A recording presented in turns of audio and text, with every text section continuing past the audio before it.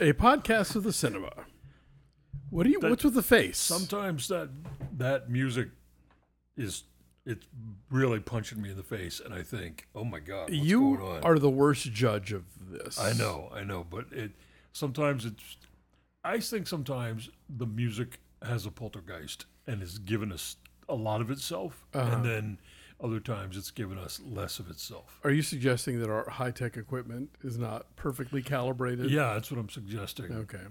It's not even a suggestion. It's a true situation.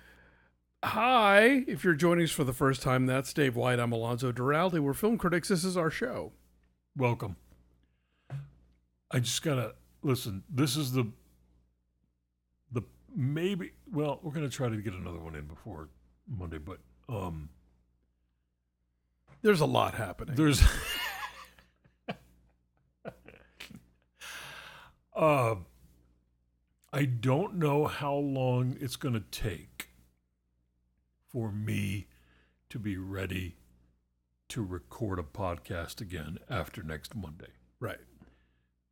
Today is Thursday, the 16th of November. On Monday the 20th, I am having my left hip replaced.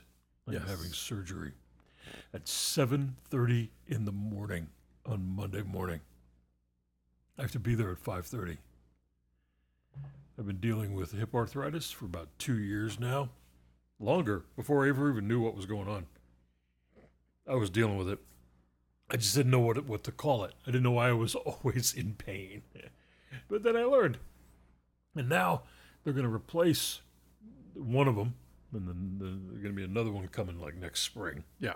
They're going to replace one of them, and I have been given so many drugs. I have a lifting recovery recliner set up in the living room. It is extremely ugly. And I have a little table next to it with all of my pills. Grampy's medications. Yeah, I have become the old guy with the recliner and the little table of pills next to it. Both are temporary situations. I understand this to be true. Oh, do I know it to be true. There was a bit of a hiccup this week where we thought I might get postponed. Yes. Because they found an EKG blip on me when they did my final pre-op appointment. And they were like, oh, we don't like the look of this EKG. I'm like, what? No. And my doctor looked right at me and goes, have you had a heart attack? And I go, have I had a heart attack? Wouldn't I know? Would I know if I'd had a heart attack? Who would tell me if I'd had a heart attack and didn't know that I had a heart attack? Like, do they come in such teensy-tiny little packages that you can have one and not know it? So naturally, I'd call your brother, who was an orthopedic surgeon, and I go, what's the deal with this? And he goes, oh yeah, it's called the silent MI. I was like, how am I? There's a name? How am I 59 years old and no one has ever spoken this out loud to me? Nobody in my life, in my sphere of meeting human beings, in my entire life, has ever said, you know, once I had a heart attack and I didn't know it. Like, that would be a story that you would tell to people. Is this like when you chop up cauliflower and hide it in mac and cheese so kids won't know?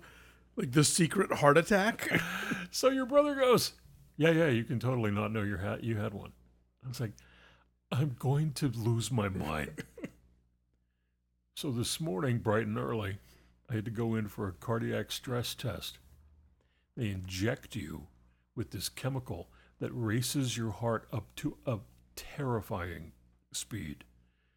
As it was happening... You don't need much. As it was happening, the woman... There were two, nurses in the room. I said, I don't like this. And she goes, it's just for a minute. It's just for a short time. I promise it's just for a short time. I said, I'm afraid. And that wasn't a joke. I was genuinely afraid. I said, how safe is this? And she goes, it's fairly safe. Fairly? I said, that's what I said. I go, fairly?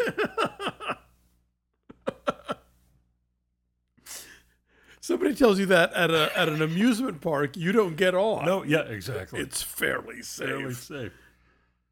And then they shot me full of radiation.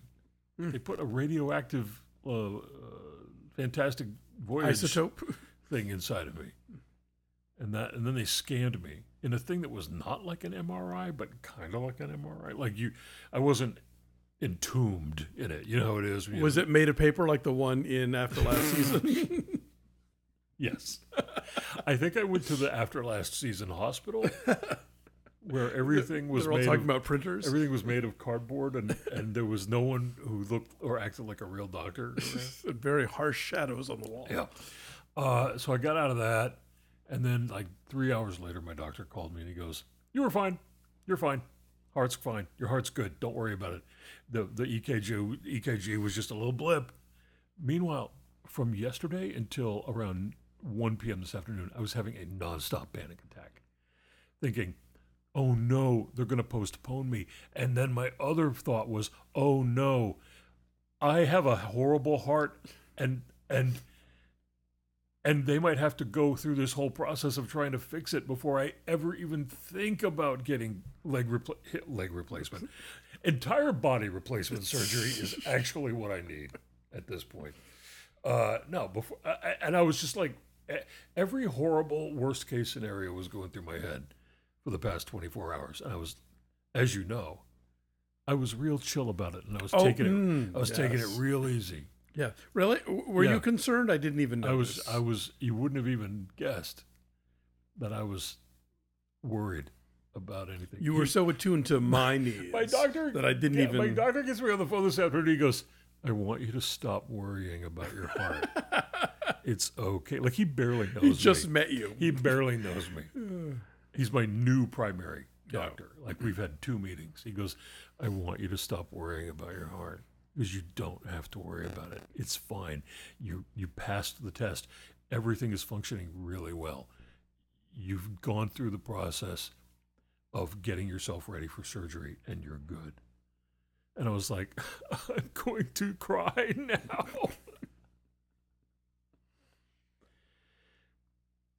Then I had a good nap. Good. A nap that was restorative. Oh, good. And made me feel like I was jump-starting my day all over again, but without chemicals injected into my veins to make my heart race. How do people do drugs? How do people do the kinds of drugs that make them go fast? You got me. What are you thinking about? I've never done them. And so I don't, and it's never been oh, you're bad for doing that. Just my whole life what's the appeal? I've been scared of them my whole life, because I always think to myself, oh, if I go fast, I am constitutionally a tortoise. Yes. And if I go fast, I probably could die. I would have that tiny little heart attack, only it would be a real big one. Anyway, how do people do those drugs? How do people court that kind of heart rate and that kind of it's the appeal that escapes me. But well, I assume the appeal is let's party and have sex. I guess that would be the appeal. Dance all night, and then I'm going to write a screenplay. Yeah, I guess that's the. I don't know. People, listen. Cocaine people, please write to linoleumpodcast@gmail.com and let us know what's worse than cocaine. What speeds you up higher than cocaine? Speed? I don't know. I don't know what the amphetamine things do. Clap What if color, it's the dancing. What color pills are those in Valley of the Dolls? Which ones make you sparkle? Anyway, there's going to be a podcast recorded after my surgery on Monday, but we don't know when it's going to be. We don't know how it's going to sound. But hey, it's a holiday week, so There's going to be I'm figuring what we're going to do is you're going to move the card table over to that recovery recliner, and we're going to set up over there. I guess. I mean, it's not like I'm going to be at this table over here. No. Sitting down like a normal person. No. At least that's what they tell me. Now, will you be sitting up in the recliner ever, or just always? Oh, I'm going to be. In remember repose. that old SCTV sketch with Perry Como lying on the floor? Okay. That's me. That's going to be me. We'll put the mic on the floor was next it Rick to you. Moranis as Perry Como? Yes. Is that who that was? Yes. And then he would lie down and He's sing. so relaxed. He's so relaxed. He's singing. No, I got the recliner. I got the leg elevation pillow. I got my little table. I got all my pills. Got a little lamp on my table. Got a little luxury candle on the table. I'm set. I'm put my books. I need some bottled water, so I don't have to walk over here and get. I don't want to have to snap my fingers or ring my belt to get you to get me a glass of water. I want to have. Don't you just my little bottles of water? I mean, like, I do need a bell to summon you. Why didn't you get the recliner that has the refrigerator built in? Do they make those? Oh yeah. Really? Well, I don't know if they make it for No. the standing recliners, No, but they don't. like a Lazy Boy, there's they one that don't. has a fridge in They it. don't Yes, have. There's no such thing. it is a true thing. You're going to show that to me on the internet after we record I will. this show. We do need to record this show, though. What am I, Isaac Asimov, We making need to- things up? we No, need it's to a talk real about thing. Cinema. Cinema is why people are listening. Yes, clearly. They're not listening to hear me talk about my surgery Well, and my fears and my hopes and my dreams. then I apologize for Y'all, the they last, gave me for the last year of this They podcast. gave me oxycodone, and I don't know what that's like. Am You I know- going to get all like hillbilly elegy with that? What's going to happen to me? It's probably going to be like the time they gave me Vicodin after I had a root canal, and Yeah. all it did to me was make me not suffer the agony of the pain of after a root canal. I suppose. It did not turn me into like Eminem or whatever. Eminem. Didn't he had a song about Vicodin? Maybe. Little purple pills. Oh, you're right. Is Vicodin? That was purple about one? Vicodin. Okay. I forgot about that song. And you don't even know anything about hip hop. How did you know? How do you remember Because that? somebody mashed it up with Depeche Mode. Oh. Just can't get enough. Okay. You and the mashups. It's a good mashup. No, it's not. I haven't even heard it, and I know it's not a good mashup. There's no such thing. There's like two good mashups. Oh, you liar! Stop it. I'm telling you. Now you're just showing off for company. Nope. I know what I know. Let's segue into cinema. Oh, You know about the Marvels. I do. You went to see the Marvels. I did. I did not. And here's the stupid part about this. I can't go to a movie theater right now because I'm quarantining myself Yes. for this GD surgery. So you went to the press screening Yes. of the Marvels, and I wanted to go because I've seen the trailer now about 37 times at various other screenings at AMC. And each time I see the trailer, I go, that looks real. I turn to my mom. That looks cute. I want to see that. It is goofy, and I get why people love it What's because it about, it is and who's aggressively in it? goofy. What's it about? Who's in it? Tell me the facts first. Okay, all Give me right. the facts. So the Marvels are Captain Marvel, who is Brie Larson. You saw that movie, right? Mm-hmm. I did. Yes. Tiona Paris as Monica Rambeau, who is the grown-up version of the kid in Captain Marvel. Okay. Sorry for my water gulping. And her character featured prominently in WandaVision, which you did not watch. I did not. But you, of course, know Tiona Paris as Dawn from Mad Men. Yeah. Exactly. Legendary. Yes. Yeah. And then Ms. Marvel, a.k.a. Kamala Khan, played by Iman Vellani, who was Ms. Marvel was a show on Disney Plus that you also did not watch, but I think Right. you would actually enjoy. Okay. So the premise here is basically the three of them, they have separate superpowers, but they all sort of come from the same place. Okay. And when the villain finds this bangle, which is like the one that Ms. Marvel wears, they first gave her powers. Is it called a bangle? They refer to it as a bangle, yes. Are the bangles in the movie? Sadly, no. Well, that's a wasted opportunity. Right? You could have gotten Susanna Hoffs. You could have gotten all of them.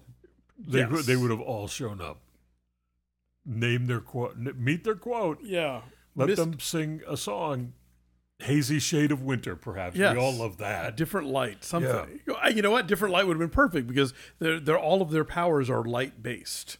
They all have to do with like the electromagnetic spectrum. Okay. Anyway, so when bad person finds the bangle and starts using it, it messes up the Marvels, and so every time they use their powers, they swap places. Okay.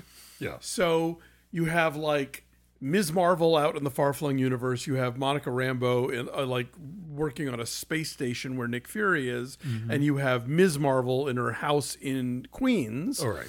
And they're like, they're zooming back and they're forth. zooming in and out of each other's like fights and stuff, which is a fun thing. Yeah. So eventually they have to sort of team up and figure out how to control it and stop the bad person and da-da-da. This is... I love what this movie is at times, and I wish it could have leaned into being that all the time. And what is it at times that you liked? At times, it is its own crazy thing that isn't the standard Marvel thing. Okay. So, like, they go to a planet where everyone communicates by singing and dancing. Yeah.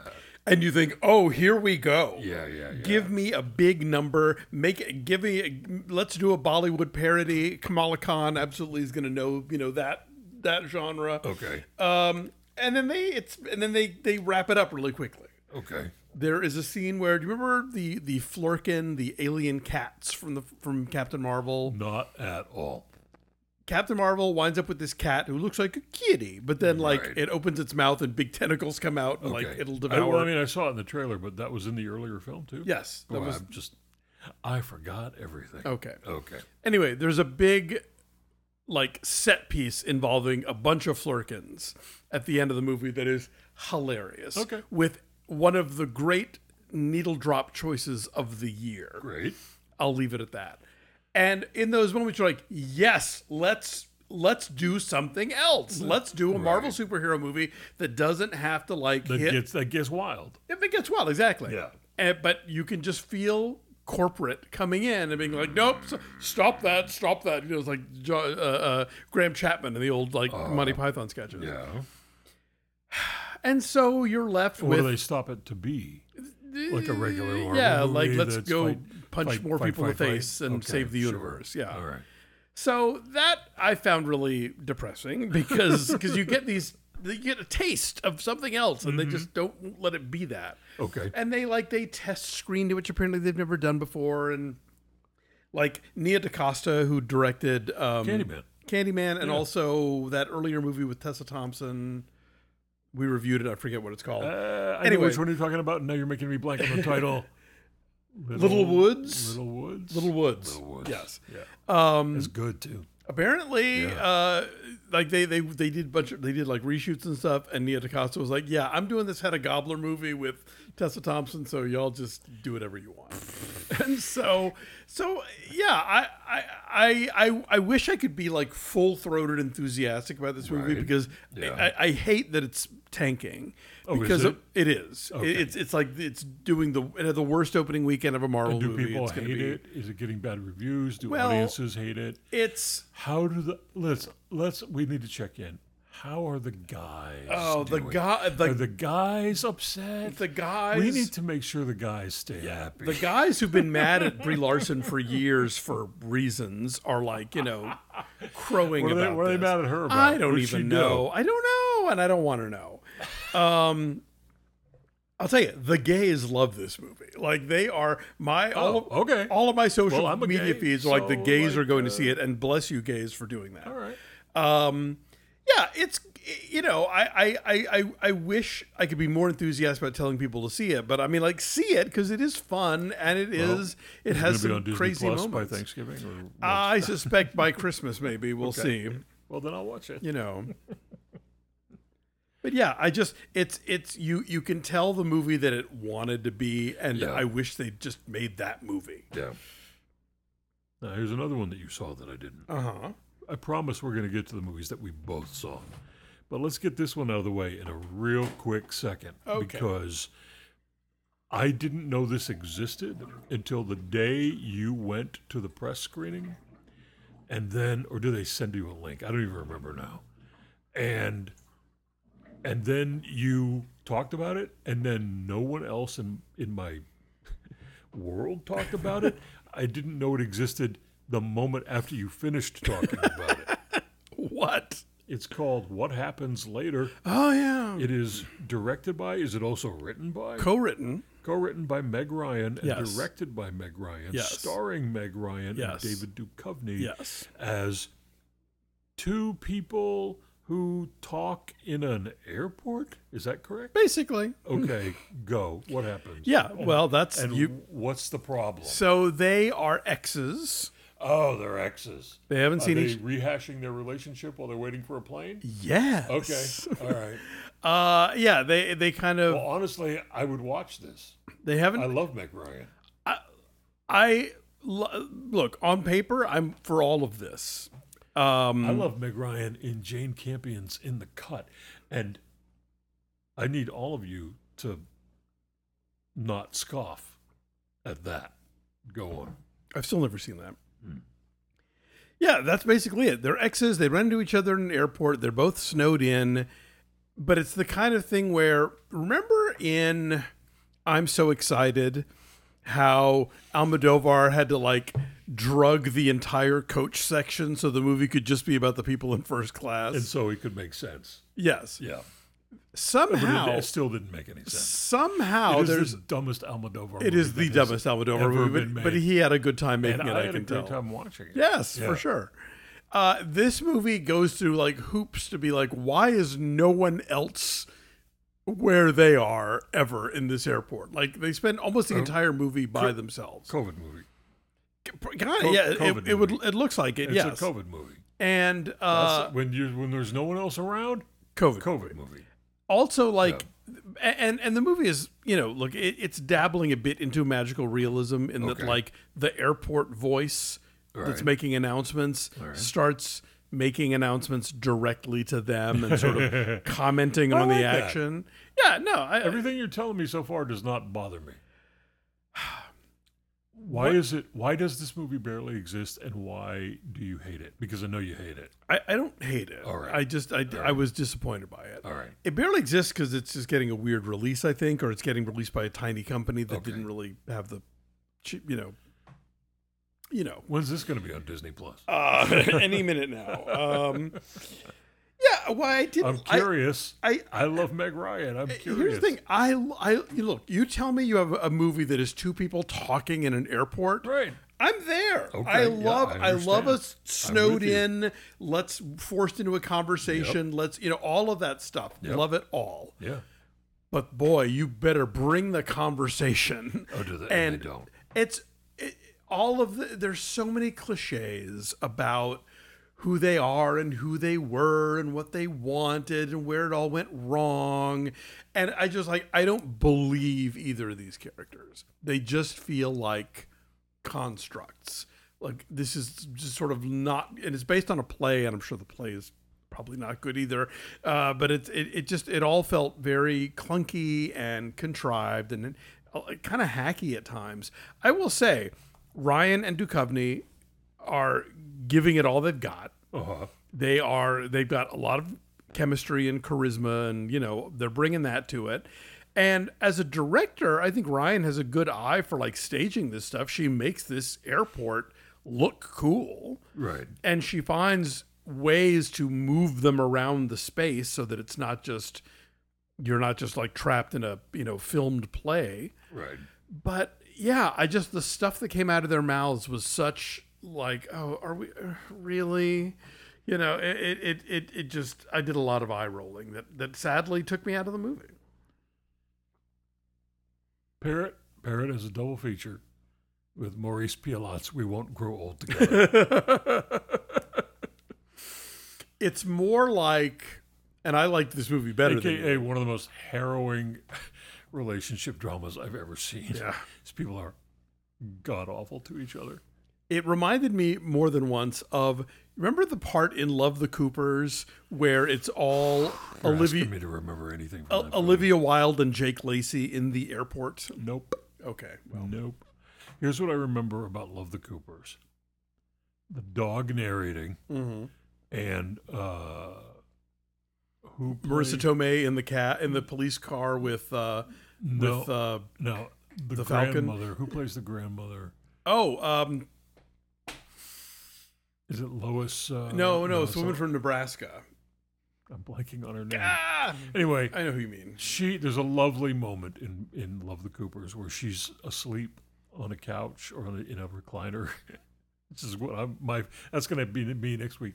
And she's dreaming of when she was young and dancing. Oh yeah, June Squibb. She's dreaming of when she was young and dancing at like USO dances.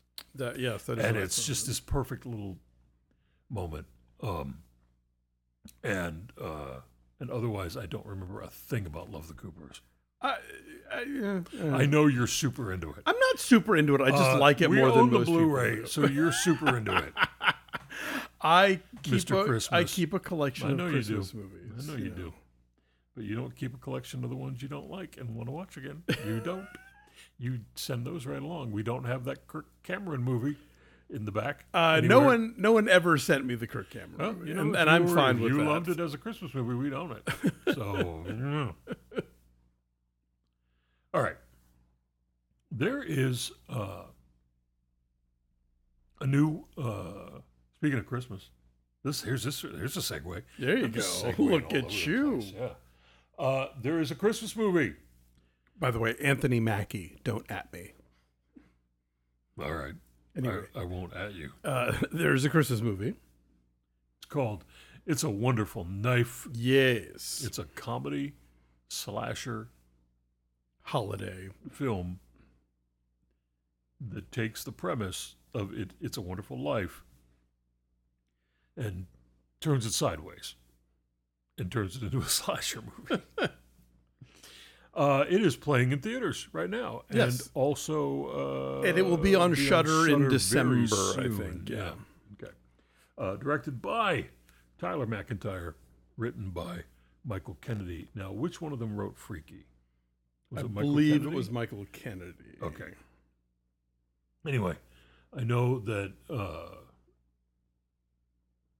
Yes. Yes, okay. So, and he's a gay. Yes, he is. Which is why this cast is full of queer characters. Yes. The story is full of queer characters. Some of them are surprise queer characters. We won't spoil that. We will not. So there is a place, a little town called Angel Falls, and there's a young teenage high school girl there. And one Christmas Eve, she gets chased around by a crazy psychotic slasher murderer. And she kills him.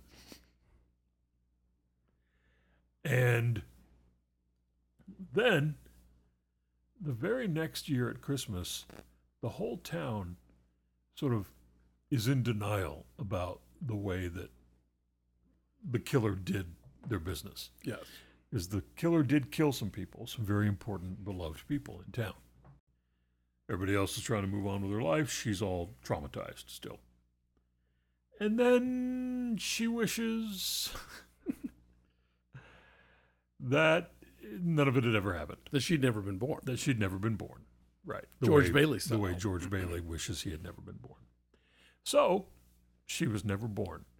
And it turns out that the version of the town that exists without her is even worse than Pottersville at the end of It's a Wonderful Life. It is a husk of a place that is absolutely dominated in every single possible way by this film's version of Mr. Potter, Justin Long, as a very Trumpy sort of real estate developer. Yeah. And then we go from there. And she can't get her life back until she does a couple of more murders.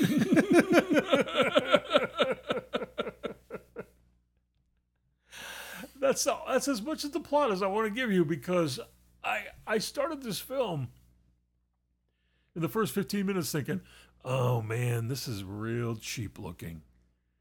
This had no budget at all. Like, they paid all their budget to Justin Long and Joel McHale, who are the two names in the film. And I thought, that's got to be that.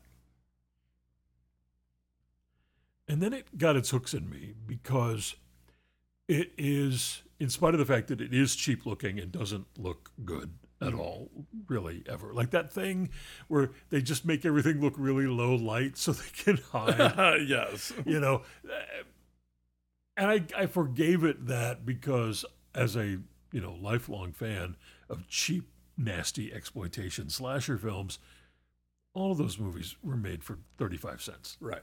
And they all look like hell. So what I concentrated on was the sort of inventive ways that they played with and subverted It's a Wonderful Life. Mm. And they do, in ways that are both clever and funny, and also sort of, if you think about it and take it seriously, pretty horrible. So, well, over the years, I have seen there was a run of Howard the Duck that happened after the original Steve Gerber comics. yeah. Where it was black and white and it was clearly aimed at adult readers. Yeah. And they do an It's a Wonderful Life story where Howard realizes that his never having been involved in the lives of people around him would actually have made their lives better. Right. Yeah. And by the end, the ghost is like, all right, fine, I give up. Yeah.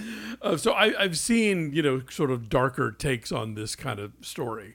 But yeah, I don't know that I like this as quite as much as you did, but it gets away with some fun ideas and some memorable moments for sure. And like I said, there's a lot of queer characters in it, and so that makes it part of LGBTQIA plus cinema history now.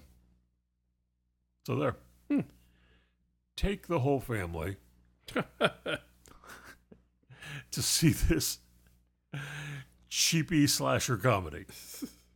You will not regret it, unless you do, and then it's not my fault. A lot of holiday mayhem this year. There's another film coming to Shudder soon called The Sacrifice Game. Uh-huh. There's, of course, Eli Roth's long-awaited Thanksgiving, which I look forward to us getting to see at some point. Well, we'll be carved. Exactly. And then John Woo's Silent Night. Yeah. All the R-rated Christmas movies. Yes. That Hallmark will never, ever dream of making. Well, that's how you get into theaters. That's how you get them into theaters now, yeah. Let's keep on the horror train for a minute. Okay. I finally got a chance to address some of my missed films of 2023, and I streamed The Blackening, which came out in June. Yeah. And it's from Tim Story. It stars a large ensemble: Yvonne Orji, Jay Farrow, Cinqua Walls, Antoinette Robinson, Dwayne Perkins, Ex Mayo, Melvin Gregg, Jermaine Fowler, Grace Byers. They are a group of friends who are... This is the thing that I laughed at during the first 10 minutes. They keep calling it a cabin in the woods just so they can say the words cabin in the woods. And it is the most John Legend verbo luxury place. But everyone keeps saying, "Yeah, we're here at this cabin in the woods," and I'm like, "This is not a cabin in the woods. There is no Evil Dead anything going on here." Well, I mean, Knock at the Cabin was, was also nice. a luxury cabin in the woods. Yeah, we have to stop calling them cabins because they're beautiful, well-appointed homes that happen to be second places in the woods. Yes, our summer home in the forest. In the glen. So they all go there to celebrate Juneteenth and to have a reunion of this college reunion. And there's a game room in the house, and they discover a game, a Jumanji-style game called the Blackening, which has in the center of the board a Sambo character that talks. And so every time anyone new in the film encounters the board game, they all go, ah!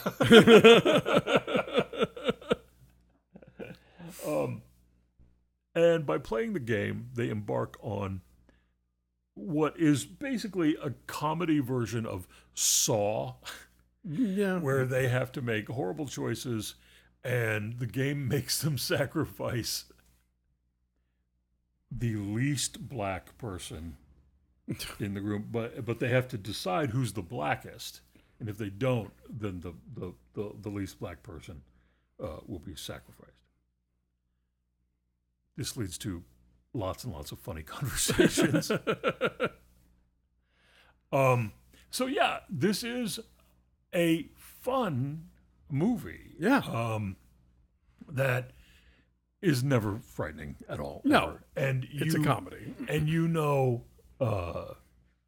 if you've ever seen a movie, you'll kind of know who's behind all this fairly quickly. And that is not important at all. It is full of in-jokes about black pop culture and American black history that, if you don't know any of these things, you will learn something. And who would have guessed that a horror comedy would, teach you about history? Dwayne Perkins, who was very funny in the movie, co-wrote with Tracy Oliver, and it's a very funny script. Yeah. Just like the barrage of stuff. And it was the kind of thing where I need to watch it again, like with Google handy, because I didn't know all the things they were talking about. And it's like watching Gilmore Girls. You need to oh yeah, for sure. You need some footnotes. Yeah. And I only could pick one. There was one of the questions that the game throws at them is name all the black actors who ever appeared on Friends. And the only one I could think of was Gabrielle Union. And apparently there were 5 others. I think Aisha Tyler was one? Aisha Tyler's one of them, yeah. So yeah, it's just a fun movie that is not frightening at all. No. And barely, I mean, there's violence and there's gory violence, but it's not,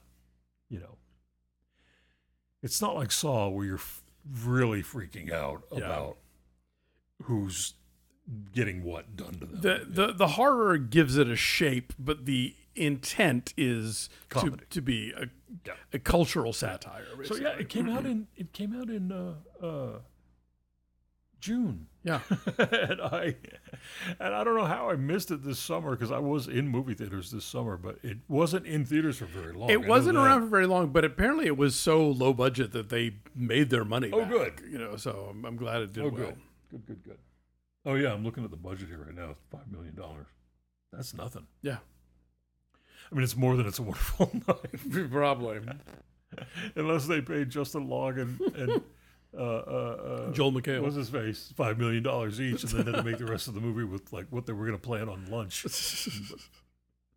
So, okay, let's move into the two. We got 2 horror movies and 2 heist movies to talk about. This one, neither of which is really a heist movie. Well, okay, so another catching up from earlier in the year. Is a French film called The Innocent. And which Janus Contemporaries just released on Blu-ray. They did, which is why we can now tell you about it. Yeah. Janus Contemporaries, by the way, it's a sort of offshoot from Criterion Collection. Yeah. And they are putting out like really cool some of the best stuff of recent years. Like at the same time they put out The Innocent, they also put out EO and No Bears, both of which were on my top 10 list last year. And this month they're putting out a film that's probably going to be on my top 10 list this year, the Dardenne brothers, Tori and Lokita. Mm-hmm. So let's talk about the César Awards for just a moment. In France, they have their own Academy Awards. Yes. And they're called the César Awards. And very much like the American Academy Awards, movie crowd pleasers really go over well. Yeah. Who is the only American to win a César acting award? Kristen Stewart? Yes. I knew that. In Clouds of Sils Maria. Yeah. So, this film led last year's César nominations with 11 nominations. And after you watch it, you'll understand why. It is directed by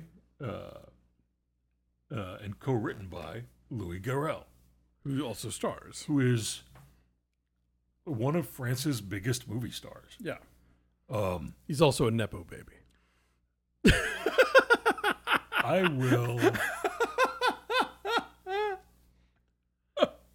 I will perform a Saw-like torture on you if I ever hear you say Nepo baby again. I only say it because I know how much you hate it. I never use that phrase. It drives otherwise. me nuts. It drives me insane. American audiences are probably most familiar with Monsieur Garrel the Younger from Bernardo Bertolucci's The Dreamers. The Dreamers. Yeah. He's been in a couple American films. Definitely The Dreamers was the big one. But he Is he one of those people who has like one scene in Speed Racer? maybe he sticks pretty close to France, and he comes from French filmmaking royalty in a way. Philippe Garrel is his father, he's quite old now. He's built his entire life around quiet relationship dramas. Sort of the second wave of the French New Wave. And, people don't throw in his name when they talk about the French New Wave, but he comes from that tradition. And Louis Garrel is a different kind of filmmaker. I forgot. He's in Little Women. Yeah. Yeah. Louis Garrel is a different kind of filmmaker than Philippe Garrel. He likes to play around with films. He likes to play around with tropes and with traditions. And so there is a tradition of the French heist film, and it is a glorious one. Yeah. Rififi. Rififi, among others. And so this is a heist comedy about a young man. Well, he's not that young. He's about 40. Played by Louis Garrel. He's a bit of a man-child. Whose mother, he's a discontented person. And he's also a widower. And that's one of the reasons why he is sort of has a dour perspective on the world. His mother is an actress, and she teaches acting and drama in a local prison. However, she keeps falling for the prisoners and has married more than one, and has been with a few of them and is now marrying one of them, which causes Monsieur Garrel to say it's not a prison, it's a dating service. So his new stepfather, played by Roshdi Zem, mom is played by Anu Grinberg. His new stepfather is a very sort of like smooth guy. And you don't really know what his angle is. You don't know if he's really sincere about the mom, if he, sincere about going straight, sincere about like not being a crime person anymore, because he was a heist guy. Yeah. Before he went in. Recidivism. Right. Turns out that mom's new husband is planning a heist. and as Louis Garrel and his best friend, played by the effervescent Noémie Merlant from Portrait of a Lady on Fire, in a role that if you've only seen her in Portrait of a Lady on Fire, you will watch this and go, "Oh my God, you're a 21st century person." Like this is her trying to be in Bringing Up Baby. Like this is her winning a César Award, by the way, for her performance, Best Supporting Actress. she is the spark of life in this movie. She's the one whose expression is always, a heist, you say, let's go, let's do it. Like, and she convinces Louis Garrel to participate in, and this is my favorite thing, it's a caviar heist. Yes. Also, like, this movie has that rom-com thing of, like, within the first 30 seconds, you know that they're supposed to be together. And Yeah. And it's like, and they're like, oh, they're friends, and they, like, bust each other's chops, and she talks about dating guys on apps. You're like, just get together. Please, already. Would you two please kiss? Please kiss. But here's what I think is really, first of all, it's delightful. It's fun and twisty. Charming. It has twists. It has heist tension that you aren't expecting it to have at all. And it's a commentary about acting. That's the other thing. It is a story about, and this is sort of like the more grounded, important part of the film. Who are you when you're talking to people? Who are you when you're presenting something to somebody? Who are you when you're with one person and not another? If you're an actor, basically you're being paid to lie. If you're an actor who has learned to be an actor in prison, will you use these techniques to get away with more on the person who taught him to with more crimes? And will you use them against maybe someone you love? What will you discover about your own capacity to do anything by lying and assuming a role and assuming, a new persona for a day or a week? Like, I'm thinking of the scene in the restaurant where Noémie Merlan and Louis Garrel are pretending to be a fighting couple. Yes. And what they're learning about each other in the process of practicing the rehearsals for this, through the rehearsal. And they're being coached by the guy committing by the stepfather, the heist guy. And by one of his cronies who's like, yeah, I really believed that.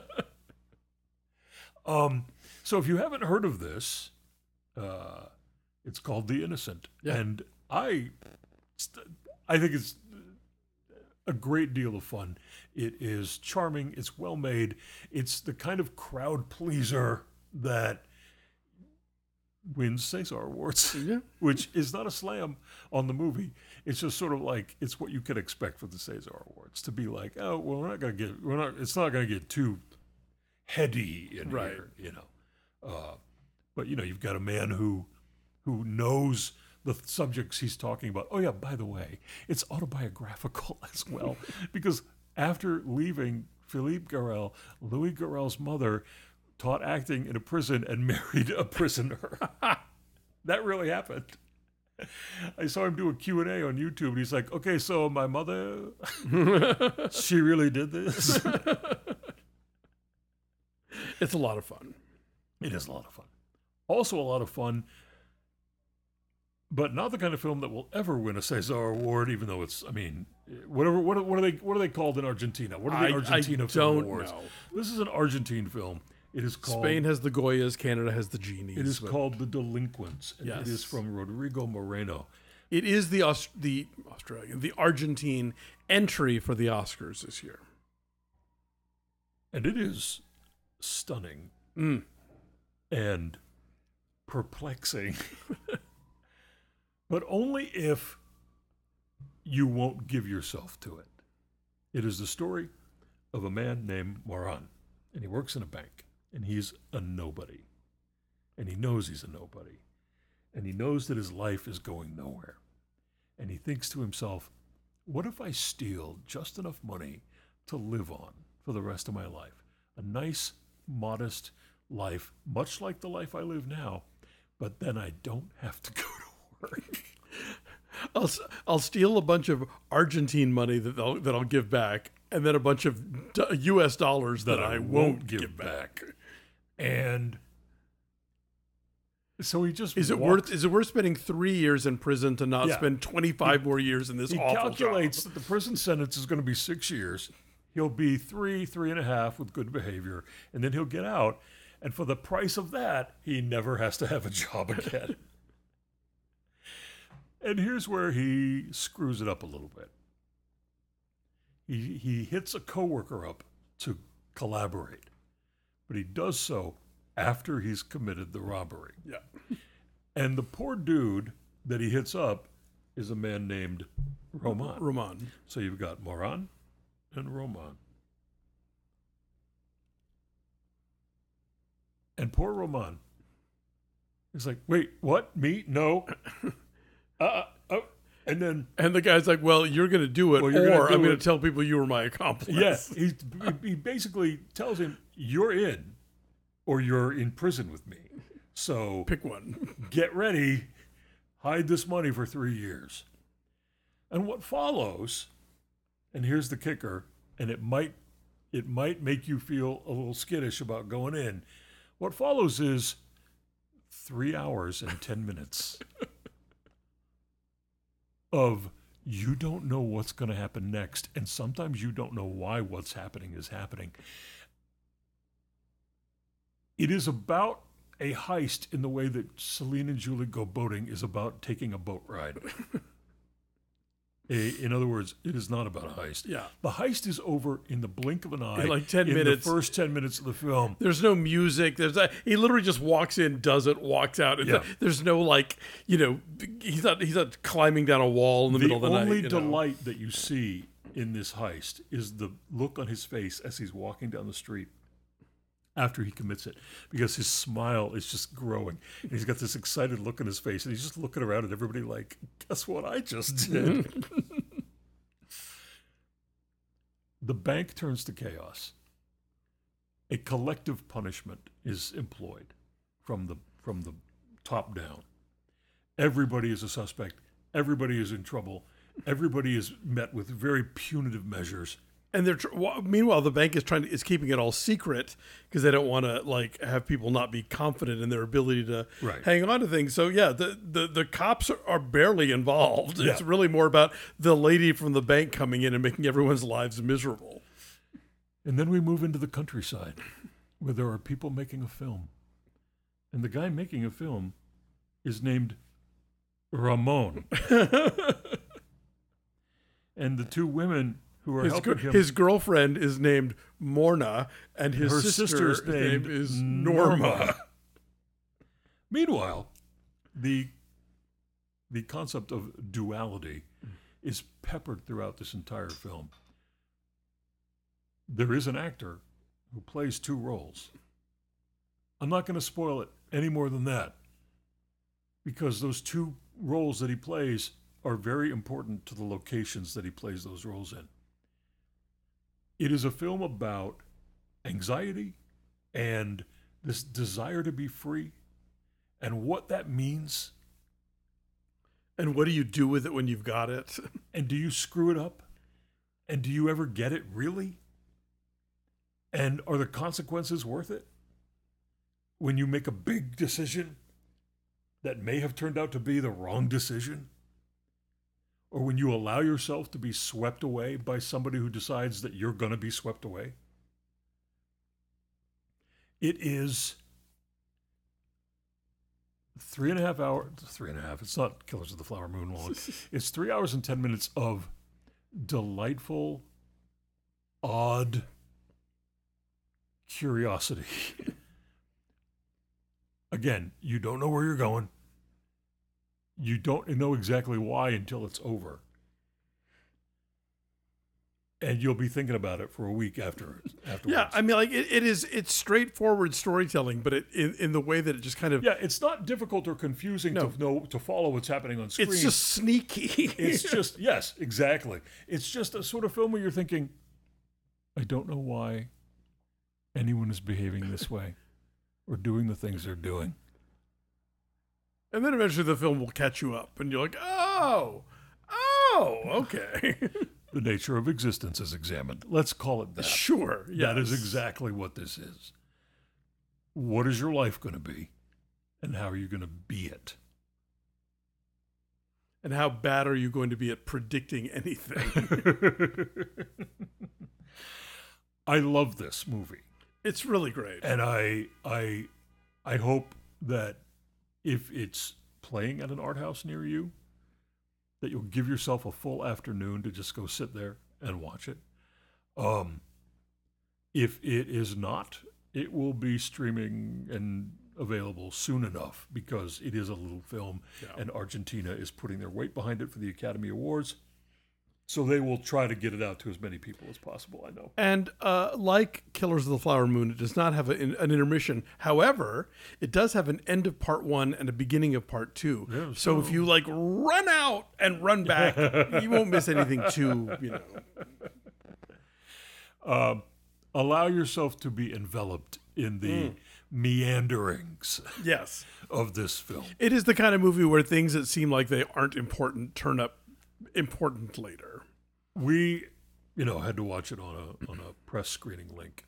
And one of the things I told Alonzo before he sat down was, do not touch your phone while you're watching this. Not once.